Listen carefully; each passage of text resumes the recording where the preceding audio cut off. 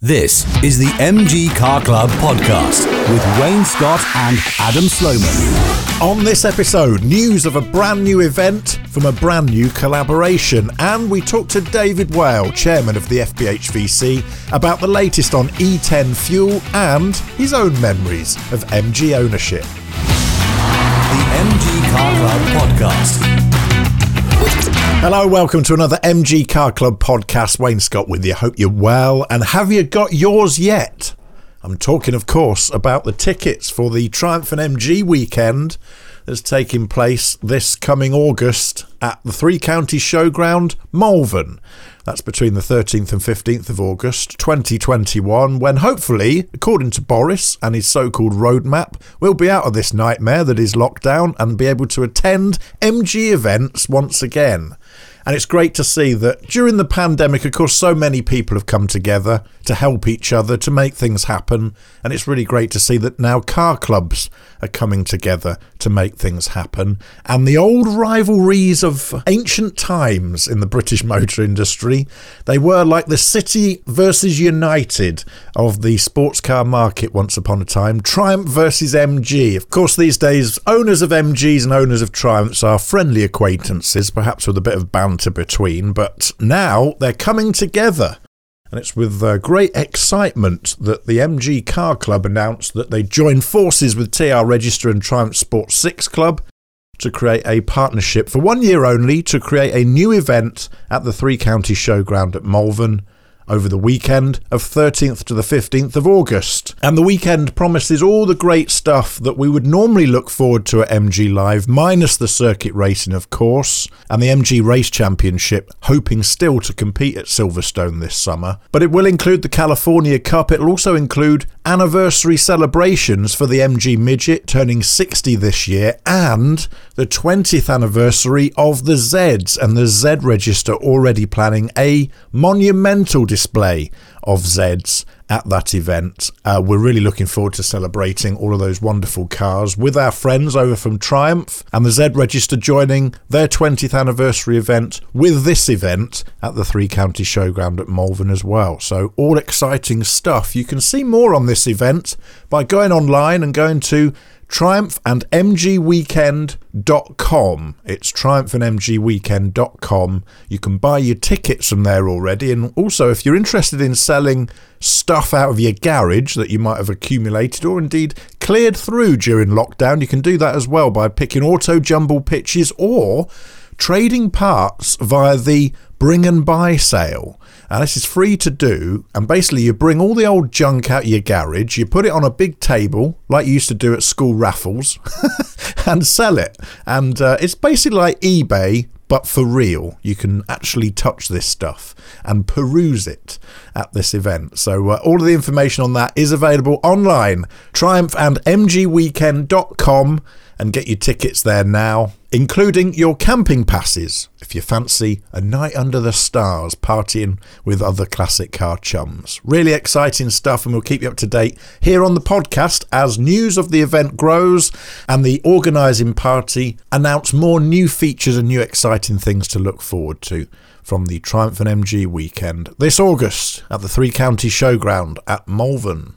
Also, lots of questions coming into the podcast about E10 fuel, and as you will have heard in the teaser at the beginning of the episode, we are talking to David Whale, chairman of the FBHVC. Also, by the way, he was the previous secretary for the Midland Centre of the MG Car Club for over a decade, so we'll quiz him on his MG memories and also on what the latest news is regarding E10. Lots of you asking questions about this via the contact form at mgpodcast.uk. Also, of course, don't forget we are still taking questions for the new insurance scheme. We had Pete Barrett on the last episode of the podcast telling us more about what we need to look out for with classic car insurance. But specifically, if there's any questions that you've got, we're going to have Pete back on so that I can ask him all of your questions, basically. So if there's anything burning about insurance that you want to find out about, we're hoping to have him on in the next sort of 3 or 4 weeks. So get your questions in now, mgpodcast.uk. You can fill out the contact form on there, or indeed, you can record a voicemail as well, and we can play your message out here on the podcast. That's questions for Pete Barrett from Cherished Vehicle Insurance, the new insurance partners of the MG Car Club.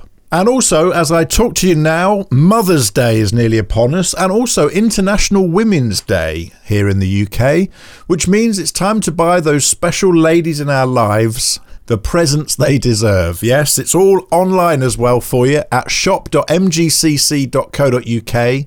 All of the MG goodies you need to treat your mum for this year's Mother's Day, and lots of nice stuff actually, from baseball caps, also some really lovely gifts on the shop, like a brand new rose gold wristwatch for ladies with the MG logo within, and some lovely ladies clothing as well. Some of it was shared on the newsletter that you get, of course, every weekend from the MG Car Club. The rest of it can be found very easily on the shop. Just go to shop.mgcc.co.uk. Orders going out to the UK as normal from the MG Car Club shop at the moment. Currently, though, due to Brexit and the complications that it's put onto the shop, currently not taking any orders from outside the UK. Very sorry about that. That service will resume very, very soon. We'll have news of that when it does. Now, though, pressing on with this episode of the podcast, and with no further ado, we'll talk to David Whale, chairman of the FBHVC, next. The MG Car Club podcast. The MG Car Club, the mark of friendship.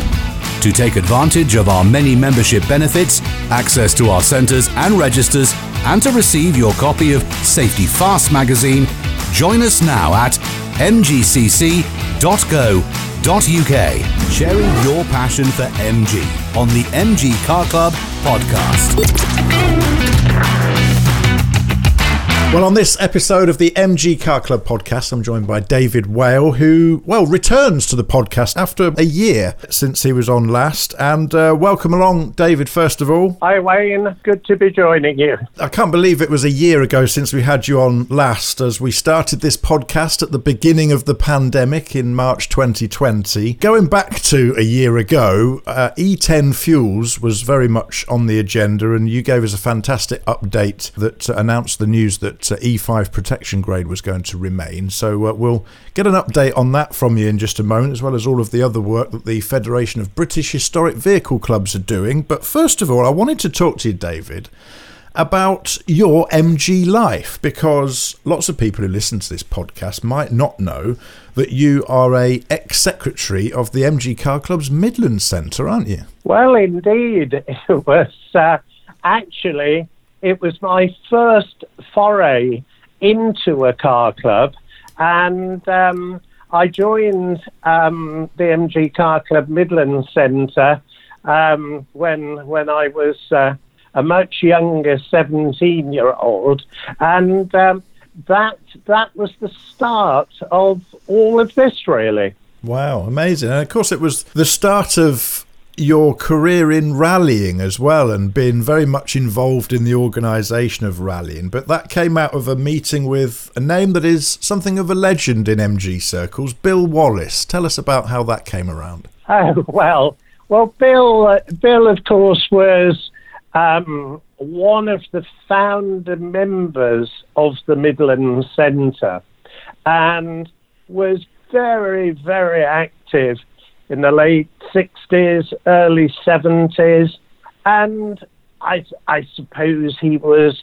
a bit of a father figure to me, and he actually mentored me in terms of things that I did with the MG Car Club, with the rallying, and also quite a lot of the stuff that I did with the RAC from a motorsport perspective. Which basically saw you stand in damp, dark forests across the country, didn't it?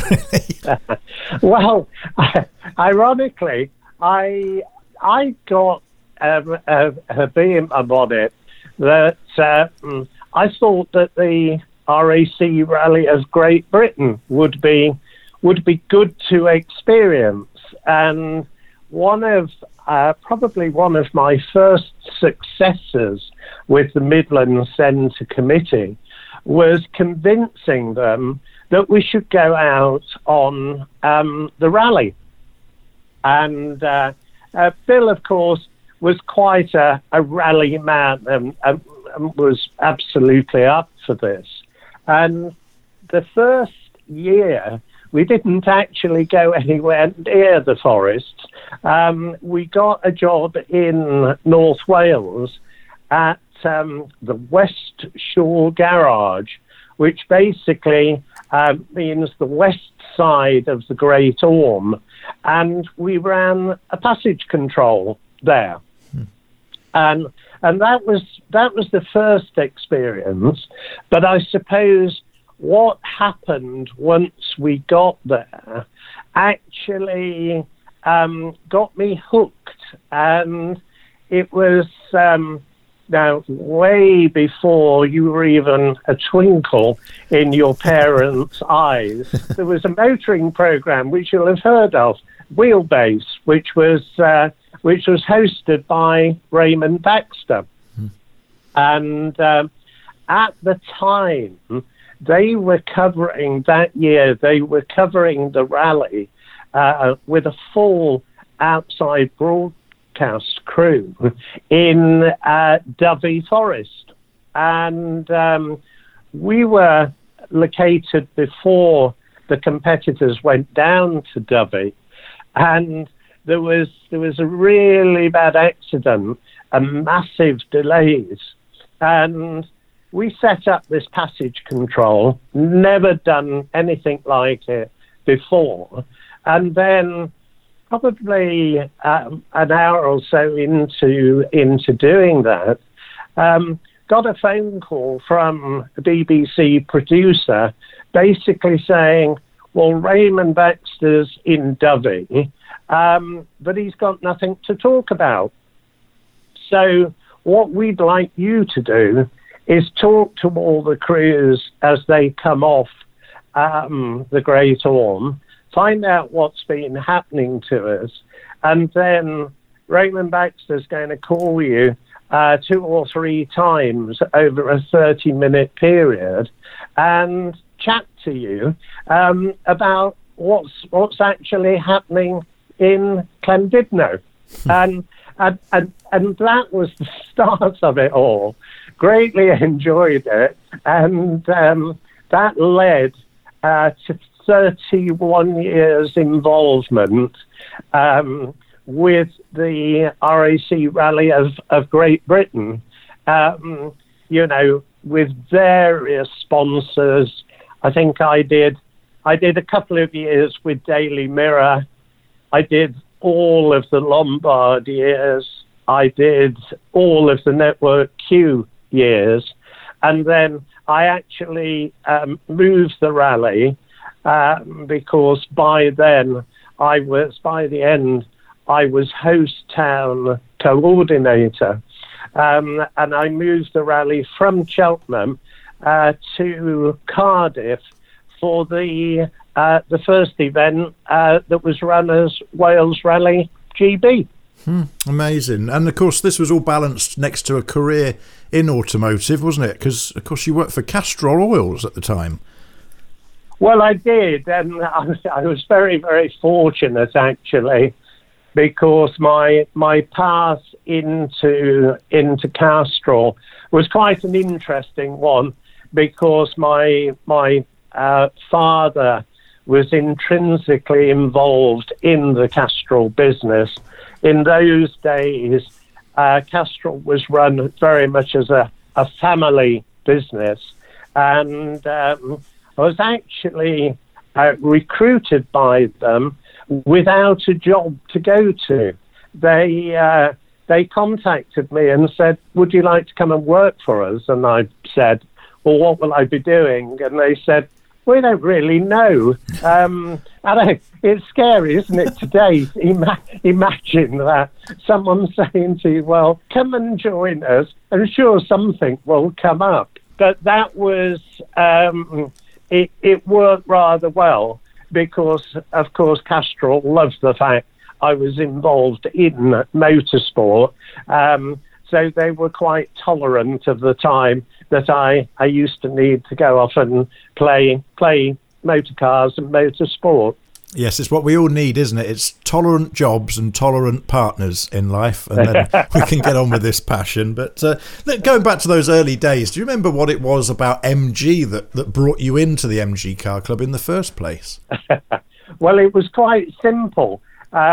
Like probably all 16-year-olds at the time, my dream of a car was a Mini, because that's what everybody wanted and everybody had. And I was really keen to get a Mini as my first car.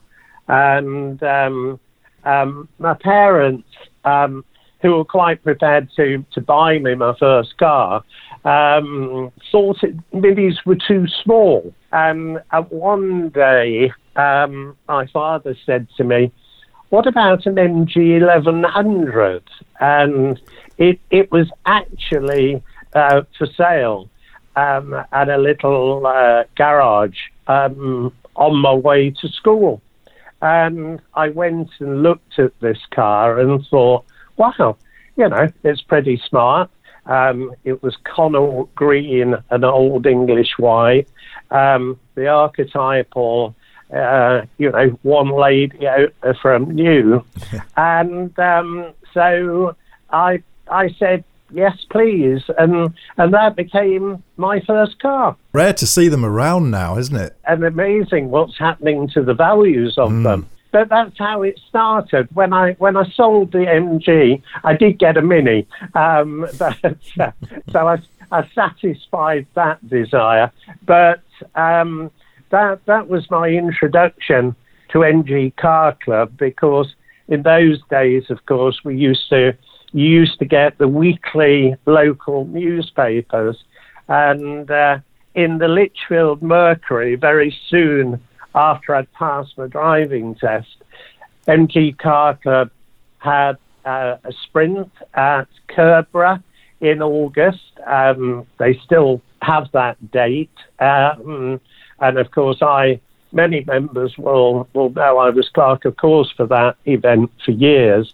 But I saw this event advertised in the Lichfield Mercury, went along and was caught. To this day, they are very much a motorsport-centred part of the MG Car Club. It sort of runs through the veins of everyone in the Midlands Centre, doesn't it? Oh yeah. To be honest, I'm pretty sure we actually put on a motorsport event every month.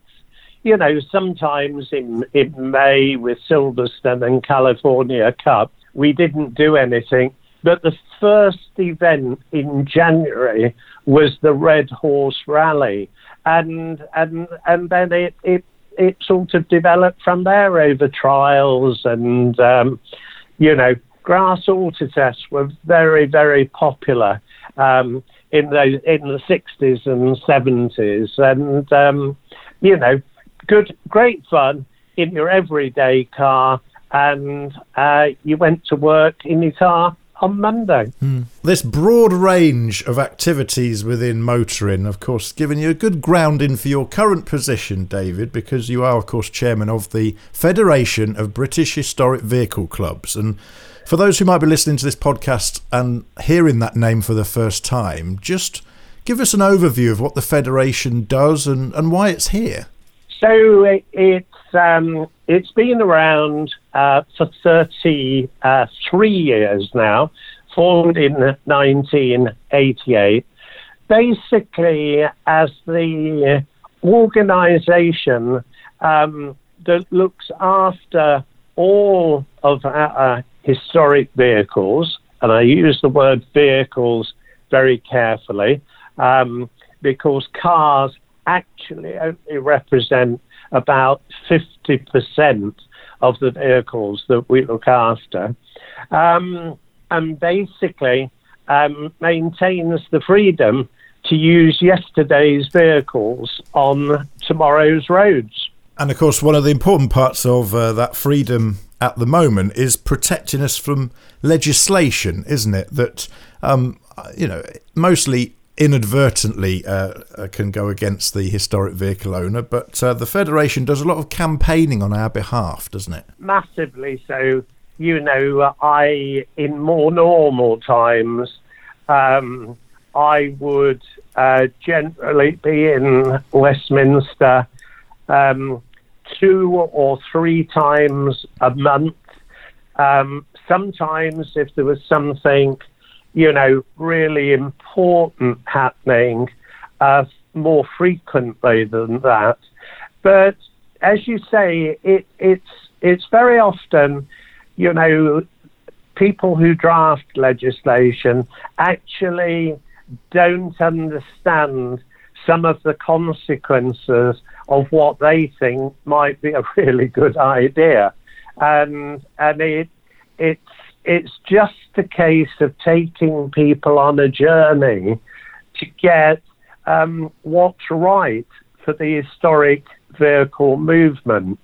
You know, when we were doing the roadworthiness directive, which lasted, I attended my first meeting in Westminster on roadworthiness directive in December 2012, and the legislation was enacted in 2018.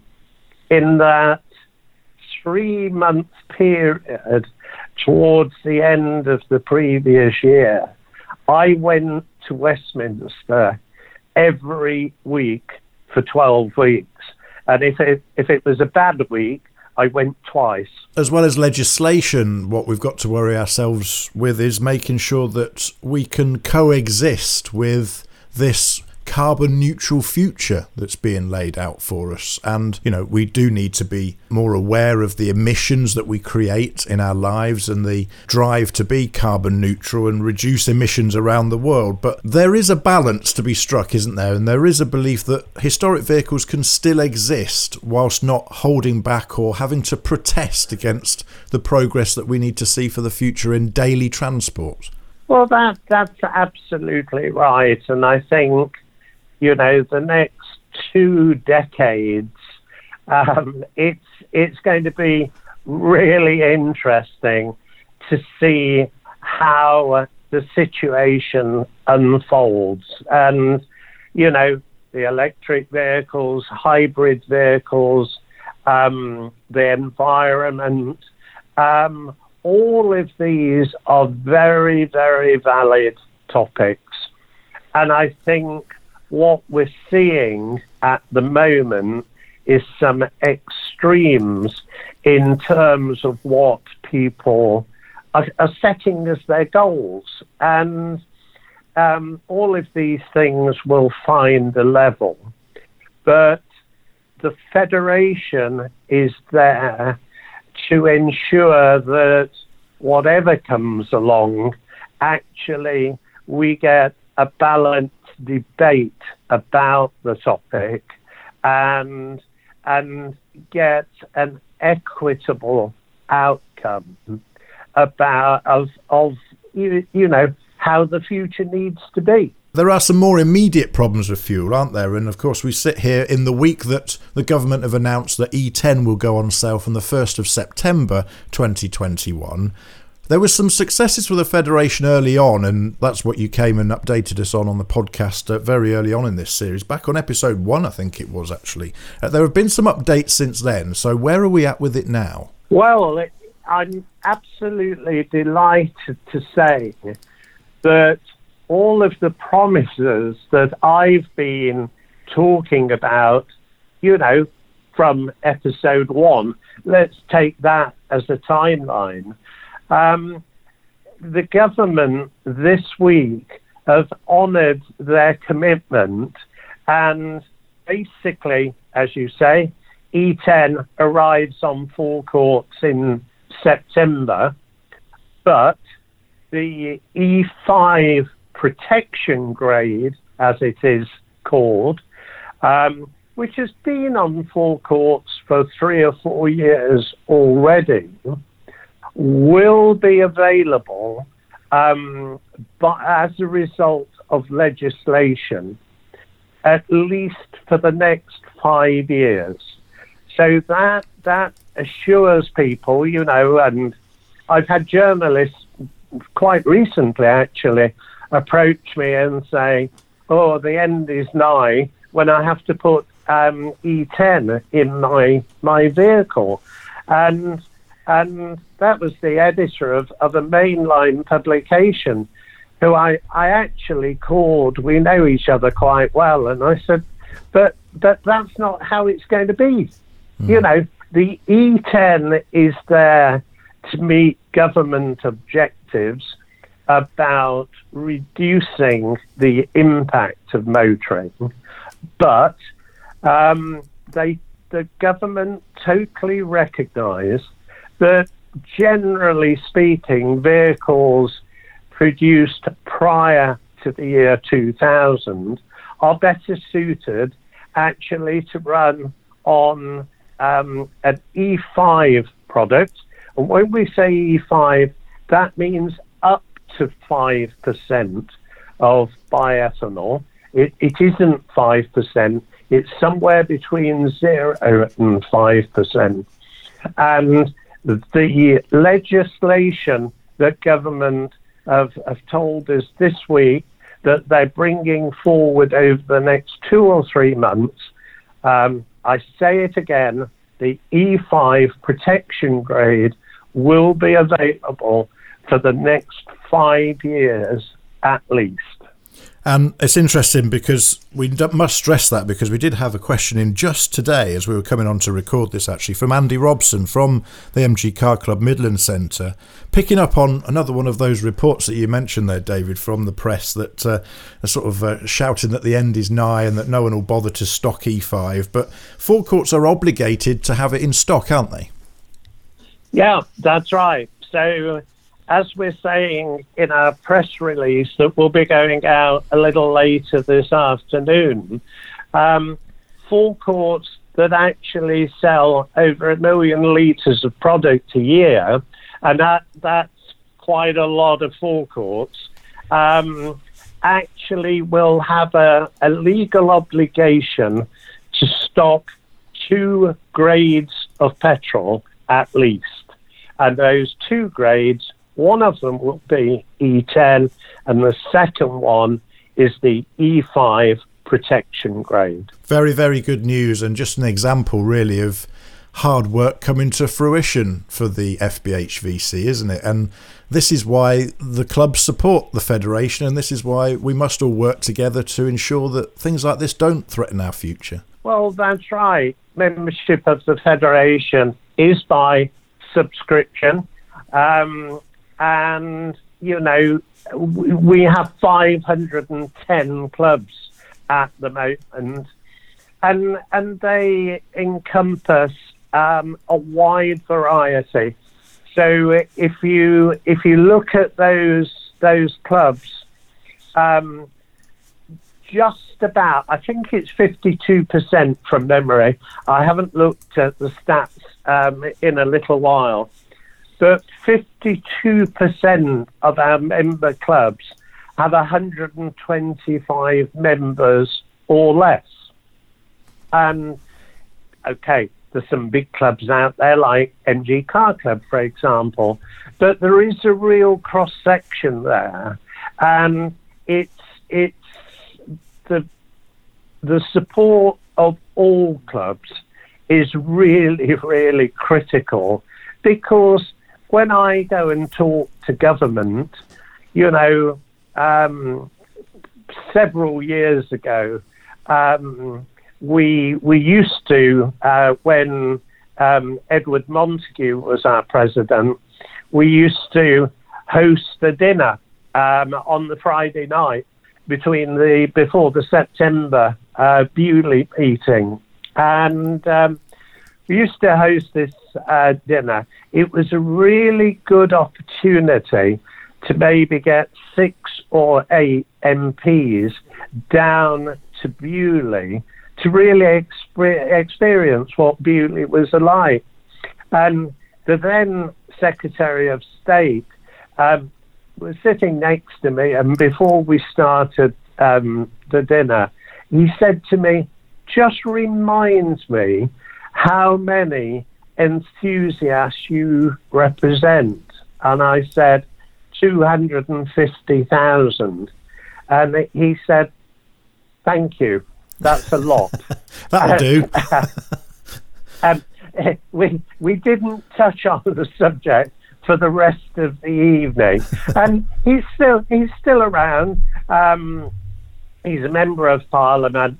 And it's the support of those people. You know, we talk about the all-party parliamentary historic vehicle group and Sir Greg Knight, and you know, I talk to Greg and his team every week, sometimes 2 or 3 times a week. But these all-party groups, if anyone's interested in finding out more about them, if you Google all-party groups on the parliamentary website, you'll find there's over 600 of them. They represent a vast array of interests. But importantly, they are cross-party. So we get representation from lots and lots of the political parties. And a contact might come up, and you might not hear from that member of Parliament ever again. You know, but when the Transport Scotland bill was going through its draft stages, we got a request from a gentleman called Murdo Fraser. He's a stag enthusiast, and he needed some real constituency support in Scotland. And at 4 days' notice, I can't remember now how many contacts we generated for the members of the Scottish Parliament with enthusiasts just saying, this is really important. Mm-hmm. And that's critical, you know, because our democratic structure is based around constituencies and representing all of the people who might listen to this call. It just highlights the importance of clubs working together as well through the Federation and within their own networks as well to ensure that we as a movement are moving together. Just rounding off E10, there is a government link that you can use on the Gov UK website to check whether your vehicle is E10 compliant. But for those of you listening from the MG Car Club who have an MG, don't bother using it because there is no data on MGs on there. According to Gov UK, MGs stopped being built in 2005 and therefore they have no data. So there's work to be done on some of the information that is on that link. Of course, early days for that, but something else that we can hopefully take up with them and get filled out. There was a question also following on for that from Andy from the Midlands Centre about the Chinese MGTFs. As far as I understand, the Chinese-built MGs are going to be fine with E10 fuel because the fact is, David, that E10 fuel has been used heavily in other countries, especially in Europe, for quite some time, hasn't it? Oh, yeah, absolutely. I think, you know, in France, you know, if once you stop for fuel, I'm always particularly careful that I get the right grade because they have a far greater choice of fuels than we do, including E10. And I think we've already seen with the Federation this week, you know, people saying, well, what do I do if I go to Europe and can only source E10? And I suppose you've just got to be pragmatic about this and make sure that when you get on the Channel Tunnel or on the ferry, that you've got a full tank of fuel and you come back with an empty tank that you put some E5 in as soon as you get back. You're not going to do massive harm if you put 1 or 2 tankfuls of E10 in, but you just need to manage it in a careful manner.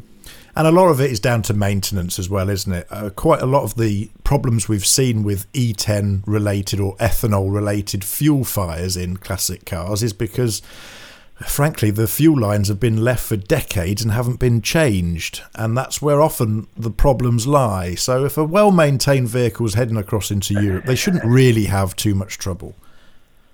No, that's right. And just going back to the protection grade, I've actually purchased that product from the point when it first became available.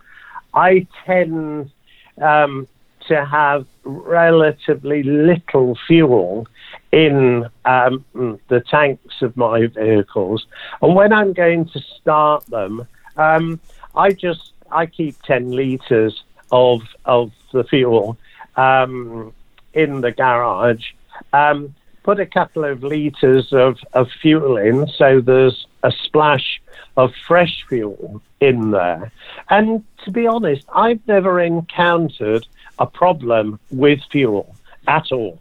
Well, so much to cover here, David, but I do know that, the Federation are taking fuels very seriously, not just from the E5, E10 point of view, but also for sustainability into the future. And as a result of that, you now have a fuels expert on board, don't you, to look after these particular issues? Yes, absolutely. I think he only joined us about 2 weeks ago. And if it were not for our secretary, Emma, protecting him, he would be under siege from enthusiasts and many, many questions. But his name is Nigel Elliott. He is an enthusiast. He's run classic Range Rovers in the past, and he's quite a competitor too. He's got a very quick Triumph TR7 with V8 engine and I think twin turbochargers on it. What's great about Nigel is that he serves on a number of British Standard Institution committees. He was actually chairman of the Unleaded Fuels Committee until recently. And what's become evident in the last couple of weeks is that he knows his subject inside out. And that's brilliant, because for the Federation, I've built quite a big team now. There's about 35 of us. And what we like to do is get subject matter experts, and Nigel is going to be able to take us to a new level with fuel, because there's lots of questions around, the number of questions that we get every week saying, can I run my vehicle on avgas? Is quite frightening. What about synthetic fuels? And, what I say to listeners is, please just be patient. We'll get to all of this, but we can't fix the world of fuels in 2 weeks. Absolutely. Well, it's a complicated subject that probably those that making the decisions about this complicated subject don't understand. A lot of the activities, the decisions and the research from the Federation is instructed by us, the members of car clubs, and those that filled out the National Historic Vehicle Survey, which is something hugely important for the entire movement, isn't it? That's right. We've been conducting this research since 1997, and COVID created a bit of a dilemma for us last year, because we were due to research the next 5-yearly piece of work in 2021. And we had to make some pretty rapid decisions, because research in 2021 would have relied on data in 2020, which of course was not going to be representative.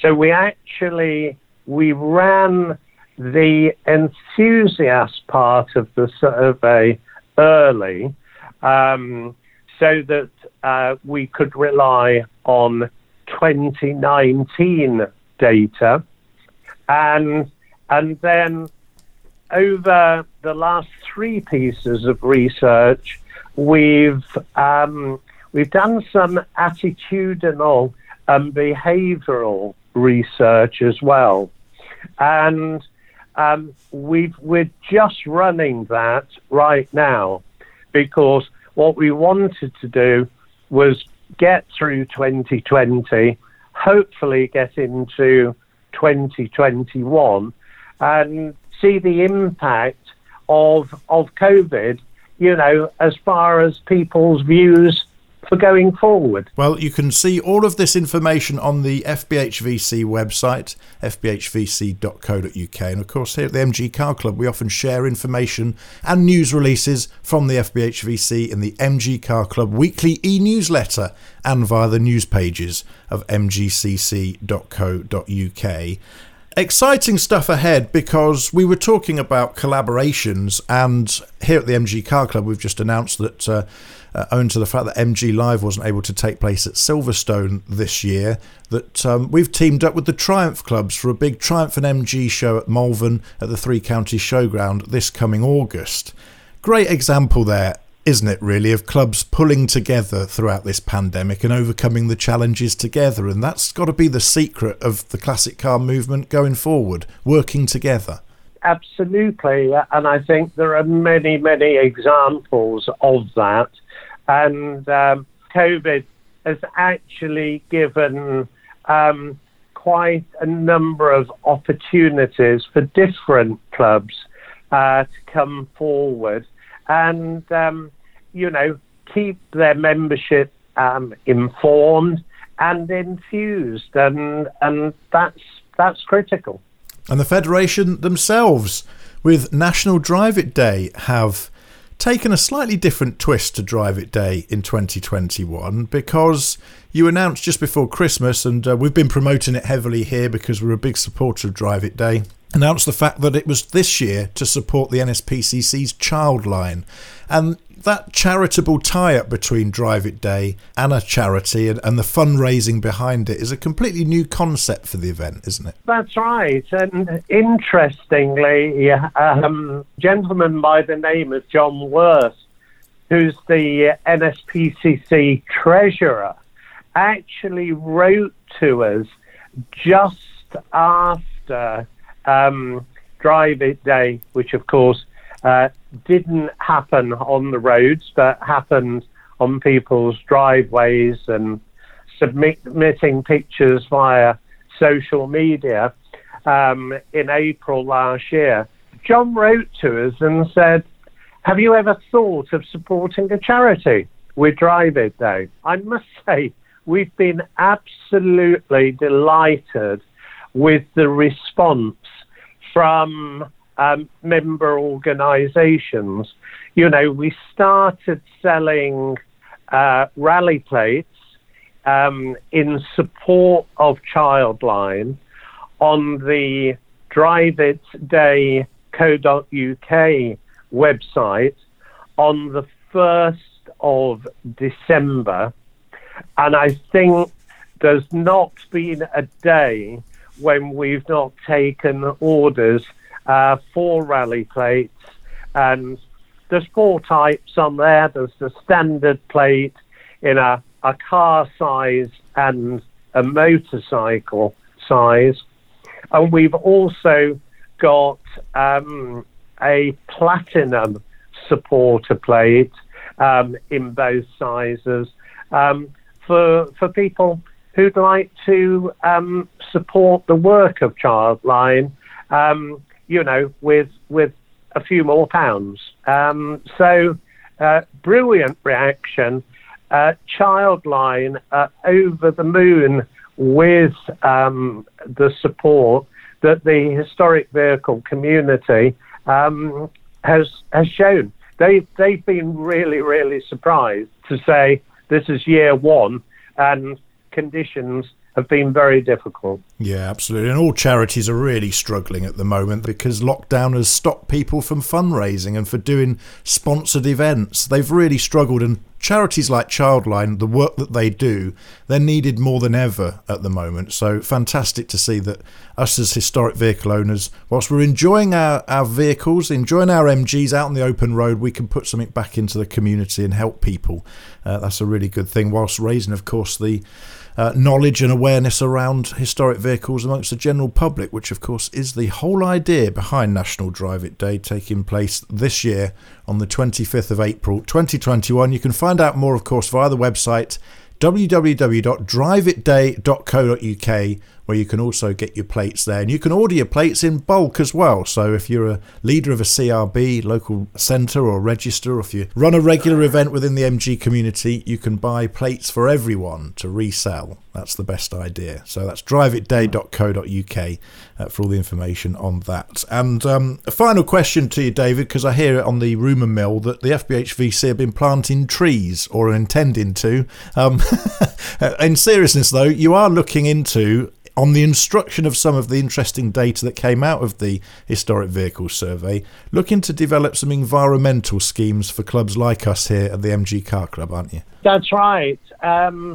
So we appointed an environmental director, Peter Spurs, last October, and he's currently in research mode.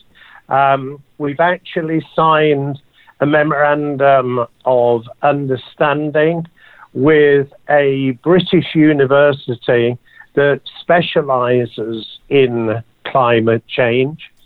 And the research phase, I've learned an awful lot in the last 6 months.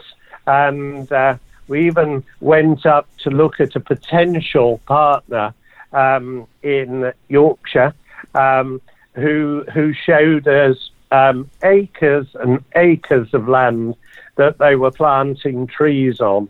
And I think we must have walked about 5 miles one morning. And to be honest, I think I'm fairly quick on the uptake. And after I'd seen trees being planted for about 4 hours, I did say to this guy, I think I've got it. I know how you plant a tree now. But there's lots of detail to get this right.